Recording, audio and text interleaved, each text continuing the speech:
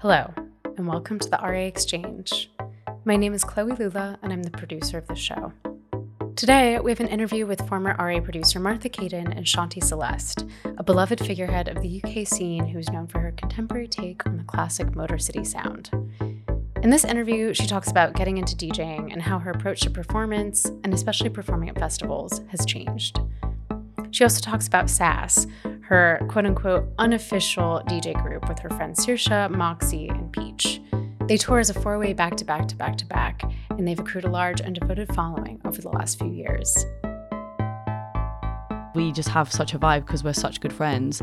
I feel like because we're women also, we just complement each other. You know, we're playing together and we're not trying to like one-up each other. We're not trying to be like, well, I'm going to play a bigger banger than you now. And then, no, I'm going to play the next big banger. We're just like, oh, what's going to go into this? Even if it means that it's like a deeper moment. Shanti is also the owner of the label Peach Discs, and she has her own show on NTS. This is such a fun and uplifting conversation about being vulnerable as an artist, making music and painting, and working with people you care about. I think it's a really great prelude to the spring and summer festival season, so I hope you enjoy it as much as I did. We'll have new content coming out soon, but without further ado, here's Shanti Celeste.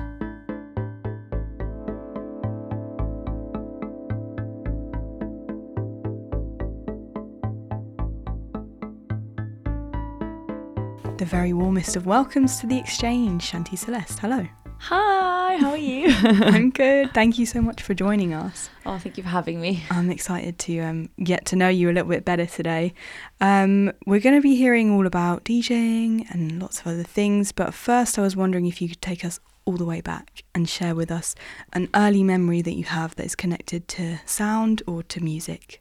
I feel like it was when my stepdad moved into my house with my mum, and he had all these tapes, and one of the tapes was like Alanis Morissette. So I used to listen to that tape a lot, and then I started getting really into tapes and cassettes, and then I bought a Shakira cassette, her first ever album. I bought that in cassette, the one with the pink cover, and I bought a 5 cassette. Actually 5 was on CD. Yeah, 5. I feel like those were the main ones, to be honest, because I didn't really have a lot of money and Mum didn't have a lot of money, so didn't have like lots of money to spend on these things. Often when I have these chats, there's like a person in someone's life that emerges as like a big influence musically. Was there someone for you? What, from that time when I was younger? More in the teenage years. In my teenage years.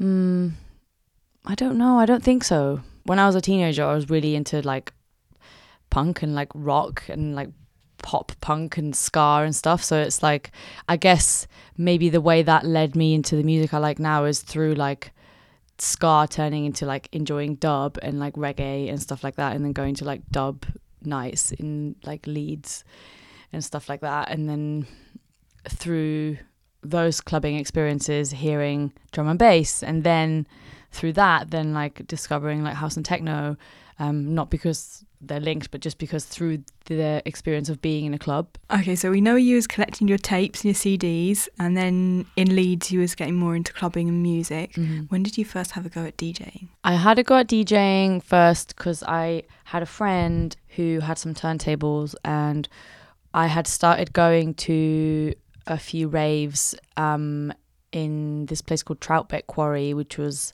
really close to where my school was, and people would throw raves there and they'd play like speed garage and like drum and bass and jungle. And one of my friends, he had some turntables, and he was like a real collector of like a lot of like house records, lots of like minimal and like Detroit stuff as well. And I think I had a go at mixing when I was at his house for the first time, and it was really hard. And there was like, I think there was like 4 or 5 boys in the room, and I was the only girl, and definitely felt a bit nervous. I was definitely stoned as well, so that probably added to the nerves. But then they actually taught me, so it was kind of nerve-wracking to be in that environment, but also like I was being motivated and taught to learn this thing that I all of a sudden realized I had an interest in. Mm. Yeah. And let's stay with your journey into DJing. How long would you say that it took from that first go to where you're at now to like find your voice with DJing and feel like, yes, I know what I'm bringing to my sets? A long time. A very long time. So I think maybe 17, 18 around that time. Then I bought some turntables, was DJing in my bedroom. Like when I was just DJing in clubs, not professionally, just for friends, I was still very much, I always knew the energy that I wanted to bring, but I never knew how to create that energy, because I feel like knowing how to create the energy that you in your mind envision in a club takes a lot of practice and knowledge of the different styles of a very specific type of music. So it's very niche, and it's like, it's like I have now got to the point where I think about energy quite a lot, and I, rather than thinking in genres, even though like, yes, I do play mostly within one genre, I don't really think about it as like, I'm going to play deep house today or I'm going to play house today. It's like I think about like building and releasing tension and like making sure that I stay in a specific energy level. And if I dip that level, I do it on purpose, because then I want to build it back up. And I think about that more than anything else. Oh, and like, and also energy, but then also like feeling. So it's like, do I want this to be euphoric? Do I want this to be a bit more of a like thoughtful moment? Blah, blah, blah, blah. Whereas like before, I think I knew that I knew the energy I wanted to bring, but I didn't know how to do that, because I was just thinking about everything in terms of genre. So I'd be like, oh, well, if I play techno, this is this. And then if I play house, then it's a bit more like this. How can I play both? Or like, and it just, it took me a while to get to the point where I was finding the right kind of tunes to marry everything together and for everything to have a cohesive flow without getting so bogged down with terminologies and genres, if that makes sense. That makes a lot of sense, actually. It's more about letting go of those labels and just holding on to the essence of how the song makes you feel. The essence of how the song makes you feel and the energy that it brings, because at the end of the day, like when you're DJing in clubs and festivals, you're responsible for the energy, you know what I mean? So it's like, and I keep saying the word energy because it's just like, I mean like as in like energy levels, So it's like, yeah, it's about just thinking about the overall flow of energy than just like what genre something is, because you might be like, oh yeah, techno is really energetic and it's really fast, but you might play a techno tune that actually completely kills the vibe because it's not the right energy, you know what I mean? And actually, instead of that techno tune, you could have played a house tune pitched all the way up that brings like the level of energy that you were looking for to begin with. Does that make sense? Yeah, but having that confidence to experiment like that comes from the knowledge and the experience, maybe. Exactly. I didn't have the confidence to do that before. I had really bad imposter syndrome, and it took me a while to get to the point where I was like, do you know what? I'm just going to do what I want and what I feel, because it's okay, because I'm here for a reason. But yeah, that's why it's like it's experience, it's time, it's like knowledge, but it's also like really linked in with your confidence and your self-confidence, and like just realizing that like if you're getting booked to play these places, it's because people want to hear what you have to play, and you don't need to feel worried and like people aren't gonna. I don't know, I feel like the biggest stifler for me before I started just completely breaking out of the kind of like genre and like, should I be playing this, should I be playing that box, was thinking that was just overthinking what people would think about what I was playing, and was overthinking that people might think that what I was playing wasn't appropriate in that time, or like I can't play techno at this time because it's too early, or I can't play house at this time because it's too late, you know what I mean? And just having these like ideas of like what you should and shouldn't do, you know what I mean? And just, it's just, again, just all too much in your kind of intellectual brain rather than thinking about how you feel and what you would want to feel and what you would want to hear at that time. Which it is something that you should consider, I think, sometimes when you're coming up, because sometimes you do need to be considerate of the overall flow of the night. But but that's where the experience comes in. Oh, it's really hard. So what are some things that have helped you let go of those other thoughts and just focus on, I'm here for a reason, I know what I'm doing? Therapy. Lots of therapy. Just having a really close group of friends who are all kind of in this world doing what I'm doing, and bouncing ideas and feelings back and forth, and talking about experiences and what we've learned from our experiences. A lot of therapy focusing around imposter syndrome, and realizing that it's actually really, really normal for a lot of people to feel that way in the creative world, or just in any world, but I think it happens a lot to creatives. So yeah, a lot of kind of unpacking of like, why do I feel like I don't deserve to be here, and why do I feel like a phony, essentially? Like, what is it that's making me feel that way, and kind of dismantling that belief, you know what I mean? Because where does it even come from? You know, where does it come from? So it's like sussing that out is a long process, but it's definitely helped me. And then again, just like experience and just doing it over and over and over, and it just like grinding away at it, having those shit gigs, like feeling a certain way about them, processing them, realizing that it doesn't say anything about you a lot of the time. Sometimes it might, I don't know, about maybe you didn't do the best job you could, whatever. But my point is like having those different types of experiences and then learning from them, so then you know what to do next time, and then you're more prepared. Preparation, again, another thing is just like try and just digging every week, making sure that you're excited about your tunes, that you've got fresh tunes, making sure that you know your tunes a little bit at least, have your first 3 or 4 tracks ready, even if you don't end up playing them, just have some ready so you know what you're doing and you're not scrambling, you're not nervous. Try and make it as easy for yourself as you possibly can, you know? I like what you said about processing the gig afterwards, because that's the side that we as the ravers and the listeners, we don't see that. But it sounds like it's an important part of your process. Yeah, because especially for like shit ones, you know, because like obviously you have good gigs and you're like, oh my God, that was amazing, blah, blah, blah. And then like you kind of go away and you just have this memory of this beautiful experience that you have, and you feel really good about it because you're just like, wow, I did such a good job, blah, blah, blah. God, I'm amazing, blah, blah, blah. No, I'm joking. But you do have those feelings and you feel like really great about yourself, but you also need to not just focus on that feeling, and you need to also focus on like, what is it, apart from the fact that you did a good job, what allowed you to do a good job? You know what I mean? Like, and it's the same with a bad gig, you know what I mean? It's like so many things have to come together for a gig to be really good, and you can do your part, which is prepare, dig, feel good about your set, because if you feel good about your set and you're playing really well and you're enjoying what you're doing, the crowd is going to see that, they're going to feel it, and they're going to vibe off it. But also, like, is the sound good? The sound is so important. If the sound isn't good and people are talking over it and you can hear people talking over it, it's such a vibe killer. Like, it's so important to me that the sound is good. Like, it's obviously important to everyone, but I feel like, you know, so it's like you doing your part, the sound, so the club doing their part, the monitoring being good, so that I as a DJ can hear what the people outside are hearing. Otherwise, if the monitor isn't good, the monitoring isn't good, then I can't really get a true representation of what the people out there are listening to.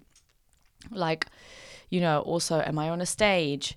What are the crowd like? Is it you know, is it diverse? Is it a good demographic? It's just a lot of things that really have to come together. Like, is it a respectful crowd?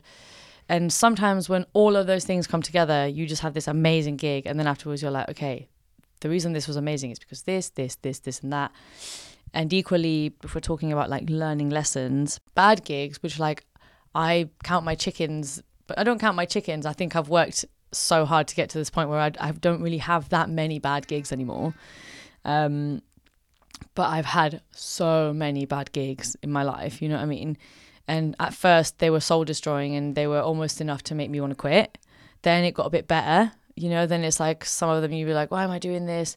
And then in your mind you're like, I'm just not supposed to play a big stage, or I'm just not supposed to do this kind of gig because my music doesn't, it's just not what I do, kind of thing. And there was a lot of that.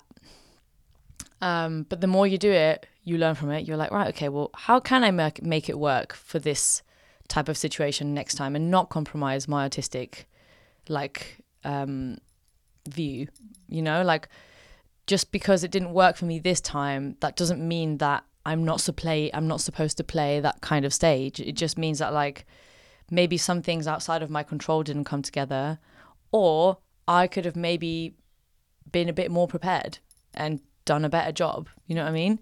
So you think about that for the next time, and then the next time it's not quite as bad, and then the next time it's less bad, and then, or sometimes it's even worse, but then you kind of start to realize that maybe that one was completely out of your control. Does that make sense? Yeah, it does.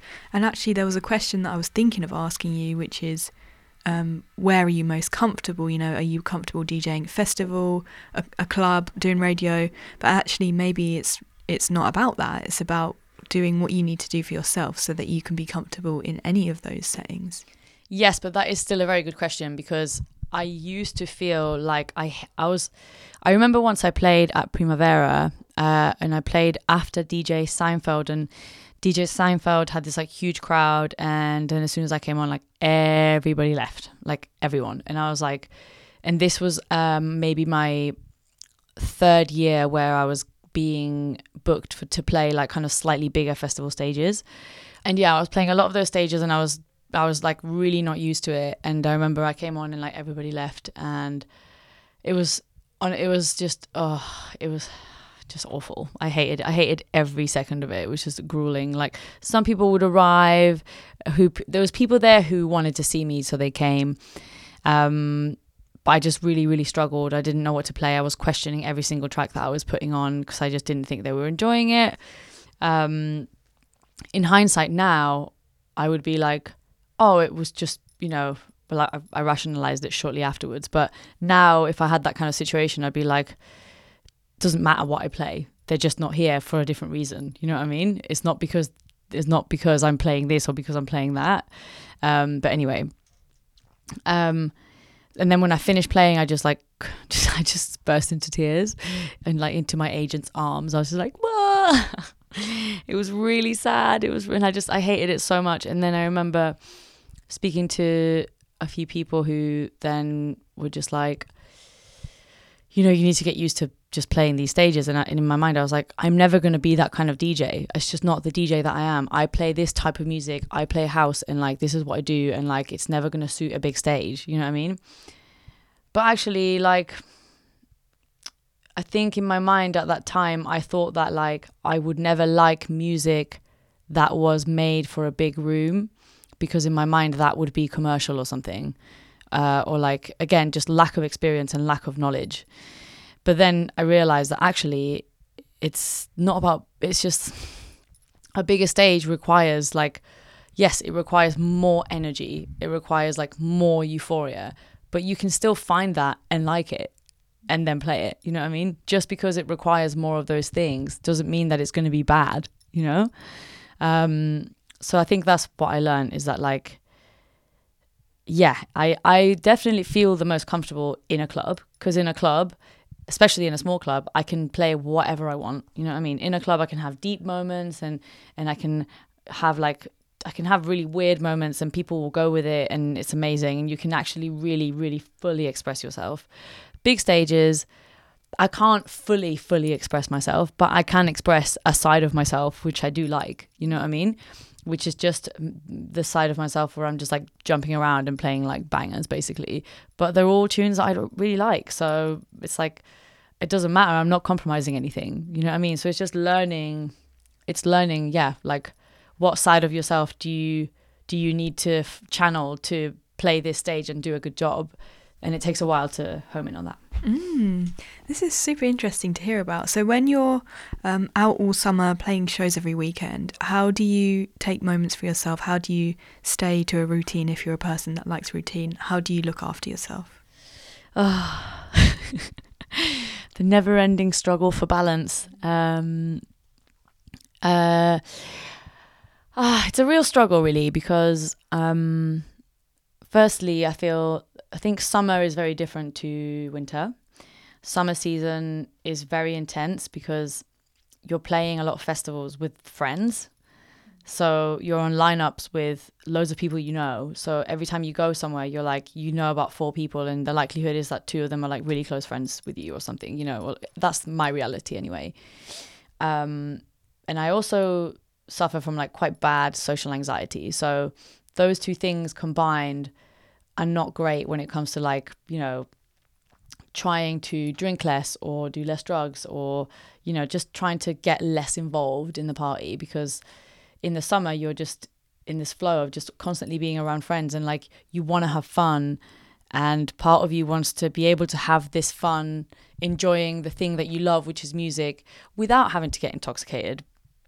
And sometimes that's really, really difficult, especially when you have really bad social anxiety and you're in these high pressure situations where there's like a lot of people talking to you and wanting your attention, and you just feel this kind of like uptightness, kind of like knot in your stomach that doesn't let you relax. And you're just like, where is this coming from? Like, why can't I just not feel this way? Why can't I just feel relaxed in this situation? And that's the reality for a lot of people, you know what I mean? And I think that's why I think drugs and alcohol are so prevalent, like in our scene. And yeah, I think I do a good job of managing it. Like, I have a lot of fun in the summer, but then winter season is different because you're not really going to festivals and meeting, like you're just going to a club, and most of the time you're playing by yourself or with one other person who's also trying to take care of themselves. So during the winter, like I don't really drink at my gigs or do anything, because I just go there. Usually I'm on my own. I meet the promoter. Sometimes I have dinner, sometimes I don't. And I have a nap before my set, wake up, play, go back to bed. And that's usually how my weekends go during club season. Bar the odd one or two where like it's, I don't know, in London, and it's like a bunch of pals are coming, and it's like or maybe Panorama Bar or something like that, which will sometimes be a bit of a party. But during the week, I just make sure that like I just do loads of exercise, and I eat really well. Like my mum is, shouts to my mum. My mum's a yoga teacher, and she is teetotal and has kind of brought me up with that kind of very healthy, your body's a temple type mindset. And yeah, and my dad's also very healthy. So I feel like I have the knowledge and the background to be able to take care of myself quite a lot during the week and be quite like holistic, and I'm just very aware of the implications that like the lack of sleep can have like in my body. And I think that like it's good to kind of like be aware of these things and like inform yourself. And even if it makes you feel bad about your habits, even if it makes you feel, because I think a lot of people within our scene would maybe not want to find out about what sleep deprivation does to you, or like what alcohol does to you, or what too much of this does to you, because it would mean questioning your whole existence really, and your whole way of life, which is really scary and it's really daunting, and it would maybe mean taking responsibility for a lot of things and making a lot of changes which are really scary to make and maybe people don't feel like capable of doing. But I do think it's really important, because it's just, you know, it's a crazy old job, and I think it's good to have some kind of balance so that you can have longevity and so that you can continue loving it and doing it well, you know, and reaching like, you know, like more of your full potential, which, you know, I just feel like there's so many very talented people who, myself included, even I think about myself and I'm like, I know that I have so much more to give. And sometimes I'm like, if only I stopped doing so much of this, or had a bit more sleep, or took a couple more weekends off, and I think maybe I could reach the next level of potential that I know that I have, you know? One thing that's just standing out to me as we chat today is like the resilience that it takes to really live this like DJ life immersively, but also with balance. You know, because you're obviously traveling all the time, meeting people all the time, and you said that you're socially anxious sometimes, so that's like, you know, conflicting in a way. Where do you think that resilience comes from in you? I think the resilience comes from the fact that I just absolutely love my job. I feel like being in a space where I get to, firstly, I am socially anxious, and I feel like sometimes people get confused as to why I'm a DJ if I'm socially anxious, but actually it makes perfect sense because I'm not, it's like being in a club, you're in your own space, you're dancing, you're having a moment, and you can socialize if you want to, but it's quite an insular experience, even though you're all together. If you compare it to a house party, say, where you'd go and then you'd be talking to loads of different people and everyone's talking to you and you're like meeting people and like constant small talk, that is literally my worst nightmare. I never used to go to house parties for this reason. And if I did, I'd be extremely anxious and get extremely drunk. And also as a DJ, like I go in, I'm behind the booth, I'm not talking to anyone. All I'm doing is I'm just playing music and I'm seeing people like have amazing experiences, reactions, and that makes me love it so much, because I love the fact that like it's like we're all together, but we're all having our own experience through music, and it can be really therapeutic and it's really beautiful, and I like being a part of that, and I just love it, and that outweighs the other sides of it. It makes total sense to me. I was going to ask about sass. Do you want to tell everyone what sass is for those who might not know? Sass is a very unofficial. It's not an official thing. It's become this thing, but it was basically just 4 friends wanting to do a back-to-back, and it kind of just spiraled out of control. It's myself, Shanti Celeste, Moxie, Peach, and Saoirse just did a back-to-back a while ago for On Loop for Moxie's night at Block, and started off a bit rocky, but then it went really well, because obviously playing a 4-way back-to-back is challenging, and it took us a minute to get our groove, but then once we did, it was like amazing.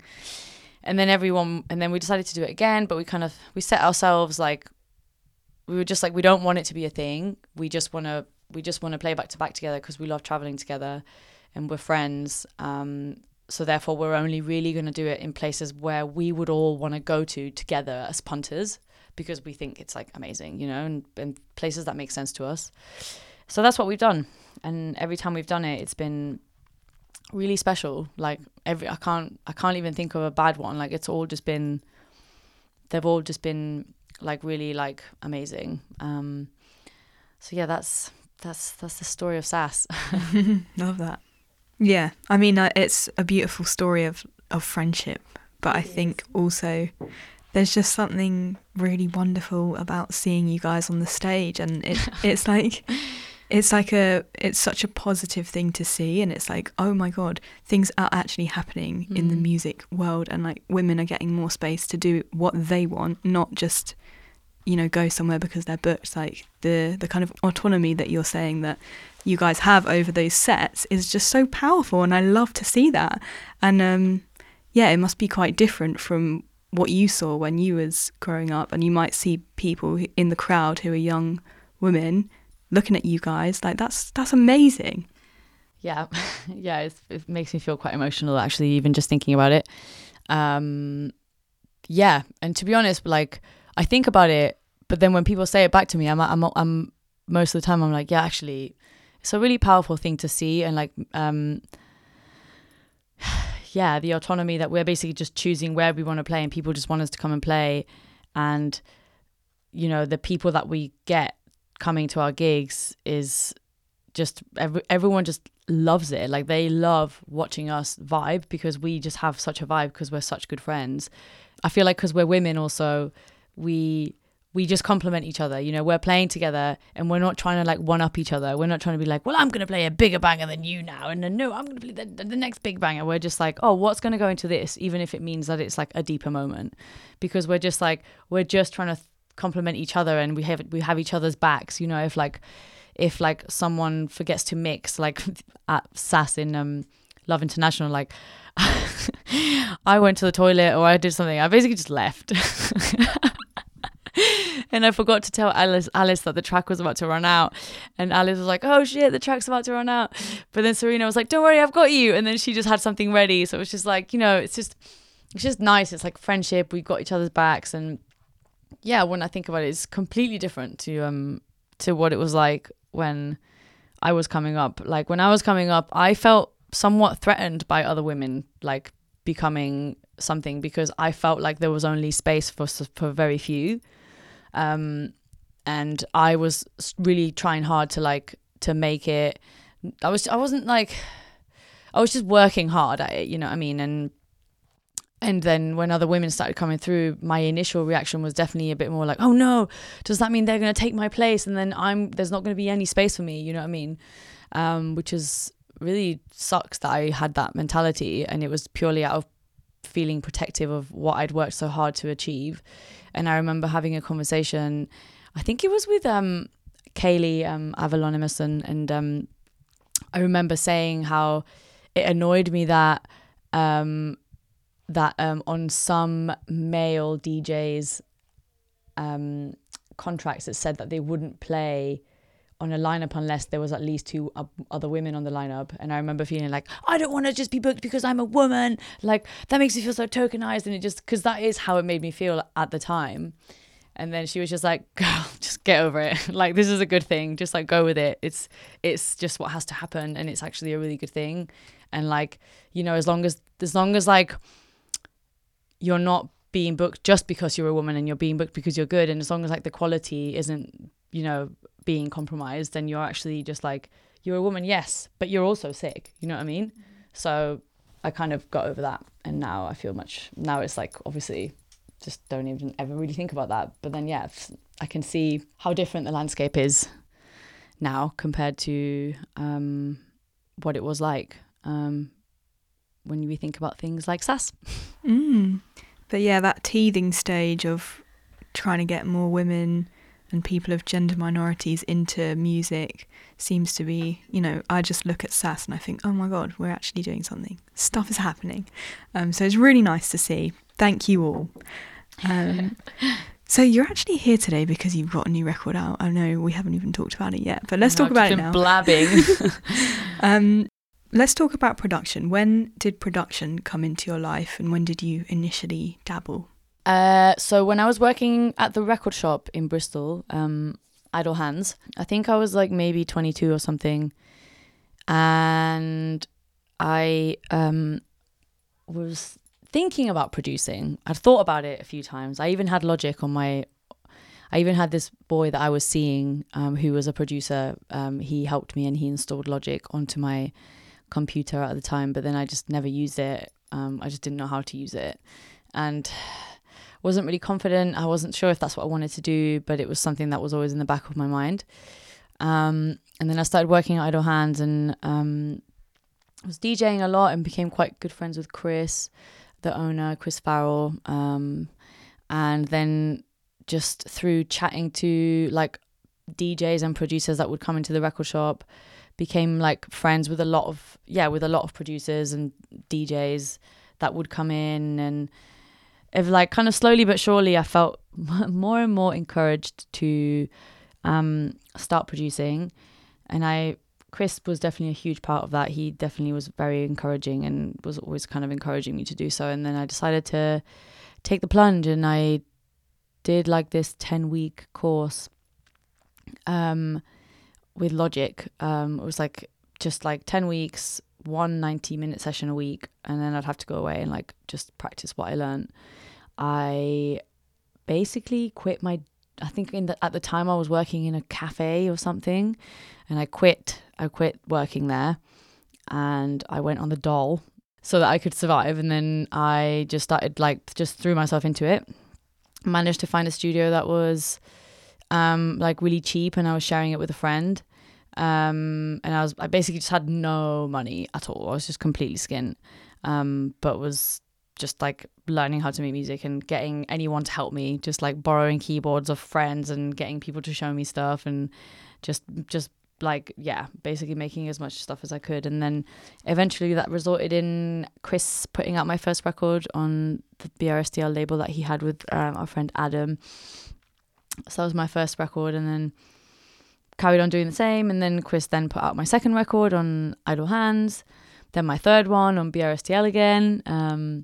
And then I think around that time I did an RA mix, and then that kind of got me touring a little bit more, where I met more people, and then more people that had labels, and then it just kind of snowballed very like organically, really, from there.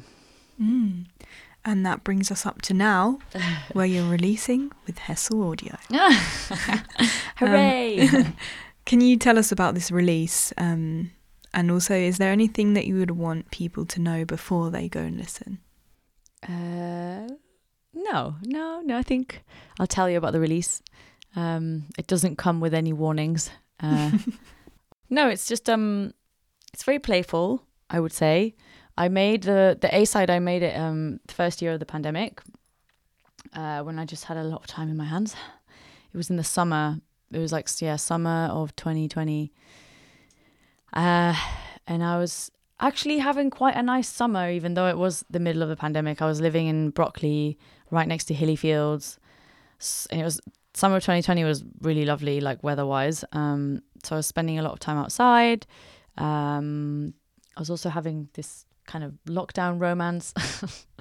And this has a bearing on the track, because I feel like it was at the moment where I was like kind of the most, like, I would say, obsessed. And I was like smoking a lot of weed, which was a new thing for me, because I hadn't smoked weed for like 10 years or something. And well, I had, but like, just here and there. And I was going through this crazy stoner phase where I was like just having this romance, smoking weed every day, painting every day, and then making music every day, and was just being extremely creative, but in this new kind of hazy, like, I don't know, weird pandemic scenario, which was also had all of its downsides. But yeah, I made this tune called QT, and it's it was just really fun to make. It was like I was trying to use my vocals a bit, but maybe not singing, just like talking. And it's a really fun tune. And as soon as I made it, it was one of those where like I made it and I was like, this is sick. I love this. It's really fun and I really like this. And I don't know what I'm going to do with it, but I'm just going to sit on it and just keep making stuff. But then the pandemic continued and then I had to stop making music for my own pleasure and started doing just remixes because I really needed to get paid. All of the remixes I did, I love. So I don't, it wasn't like a bad thing. I actually really, really love working on remixes. It's really fun. I really enjoy it. So it was also great. But yeah, that's the story of the first track. The second track actually came about earlier this year, like around February, May, I made it. I made a bunch of tracks towards the end of the pandemic, but I sent the Hessle boys all of these tracks, and the one that they liked immediately was QT, and then the other ones maybe weren't quite for them. I feel like everything that I sent them was very housey or like kind of tech housey, and I feel like it made more sense for them to release something that was like just not just two house tracks, because then I may as well just release it myself. So the other side, we wanted to make the other side just a little bit more something not so 4/4, maybe something a bit more experimental, or just a different side of me than the kind of more housey fun side of me. So I just was experimenting quite a lot. I couldn't get it. I was just feeling very like, I can't get it right. I just can't do it. For some reason I was like really overthinking it, and then just one day was in the mood and I found a few samples that I liked and just made a bit of a garagey, euphoric, like broken thing that they liked. So and that one, yeah, that came a lot more naturally, and once I got it finished it just made sense. And is this a label that you kind of had your eye on, hoped to release on? How did this come about? Yeah, I mean, it's a huge label and it had been very inspirational to me, like in my formative years, especially working in idle hands and like selling the records and listening to the records and owning the records and stuff. And at that time I didn't really know the boys that well. It's just the more I DJ'd and the more I kind of did the rounds, the more I got to know them all better and formed like actual friendships, which I feel like then made it it just made sense for us to do this record at this point, because it just came about very naturally. It was like, oh, do you should do it. I was like, I want to send you some stuff. Yeah, you should do a record with us. Yeah, that makes sense. Okay, yeah, cool. It wasn't like, hey, we formally would like to invite you to do this. I think it was born out of friendship, and yeah, it just made sense to do it. Beautiful. Let's chat quickly about Peach Discs as well. Mm-hmm. How would you describe the ethos of the label? The ethos of the label originally was to release younger, like, unknown artists, because I felt at the time when I started it, I had some tunes that I didn't know what to do with. There was a couple of tunes that I did really believe in, but like nobody was interested in them. So then I was like, do you know what? I'm just going to do it myself. And I wanted to incorporate my artwork into it because I really enjoy like doing art. And I thought it would just be a good thing to just have like something there that if I want to take control of what I'm doing, I can, rather than relying on other people liking my music. Because sometimes like I liked the music I was making and I was like, well, why, so that's kind of why I started it. And I also, at the time, had a lot of friends who were making really great music. So I wanted to give them a platform because I already kind of had one. So, that was the original. It still is the ethos now. But as the label's grown, I am still constantly trying to find like just newer artists. But my focus is definitely, I really want to release more music from South America, like, because that's where I'm from. So that's a big focus now. And then also the biggest focus is still just trying to release music by like people I care about and like close friends, people around me. That's it, I would say. I would love to hear more about the artwork as well. Maybe you can tell everyone about Queen Tangerine, which is the illustration project that you started sharing in lockdown. But is painting something that you've always done? Yes. I feel like I haven't really kept up my Instagram. My Queen Tangerine Instagram is severely neglected. Literally haven't posted anything for months because now I've gone back to full Shanti Celeste mode.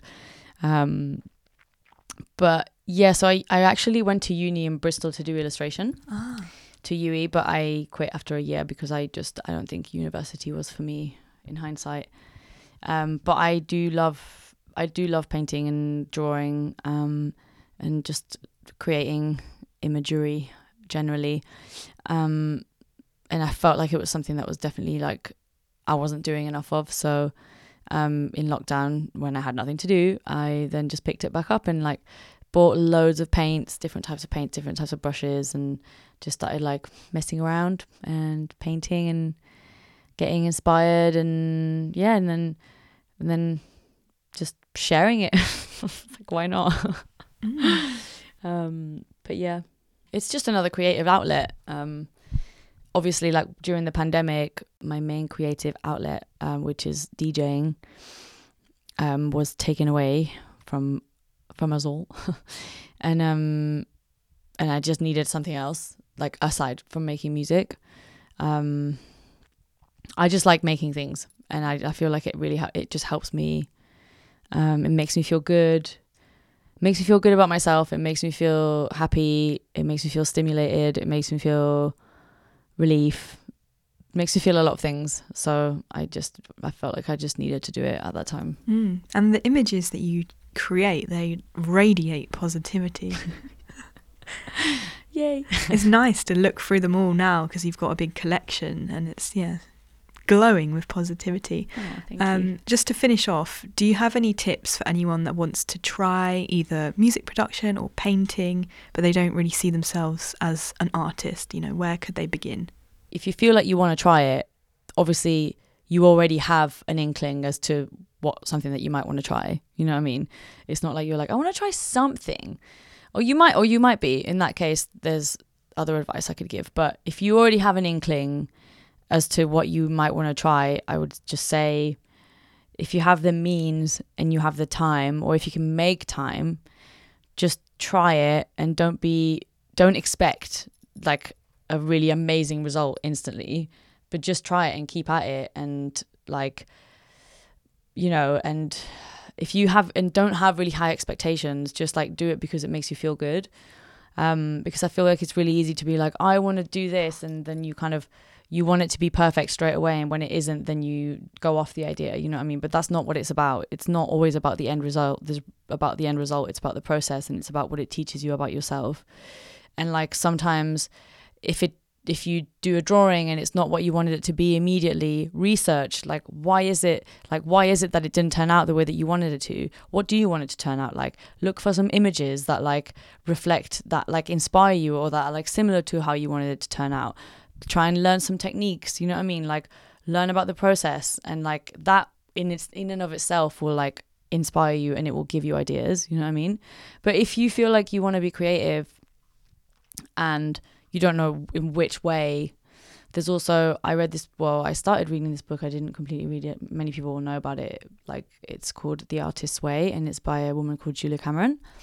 And it's basically, it's a book which is aimed at just like anyone who feels like they might have a creative within them, but they don't know how to get it out. And like, you could be a lawyer, you could be like, you know, just doing the most opposite of a creative job as possible, but like in that she believes that like everyone can channel it and everyone can like be creative. And the book is like a workbook, and it just talks about a lot of her views on creativity, and it gives you like exercises that you can do to like unlock it. Lots of people have done it and read it, and it's been like really successful, and it's like really helped a lot of people. Like I know a lot of people also who have read half of it and not finished all the exercises, but there's still, even those people have enjoyed doing some of the exercises. And you know what I mean? It's like there's things that you can do to spark like that.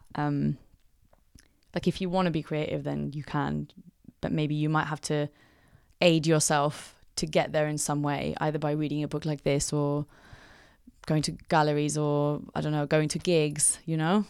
Anyway, yeah, that's a good tip. That's my 2 cents. Thank you. Well, Shanti Celeste, thank you so much. I really enjoyed this chat. So thank you very much for visiting Me us. too. Thanks for letting me waffle.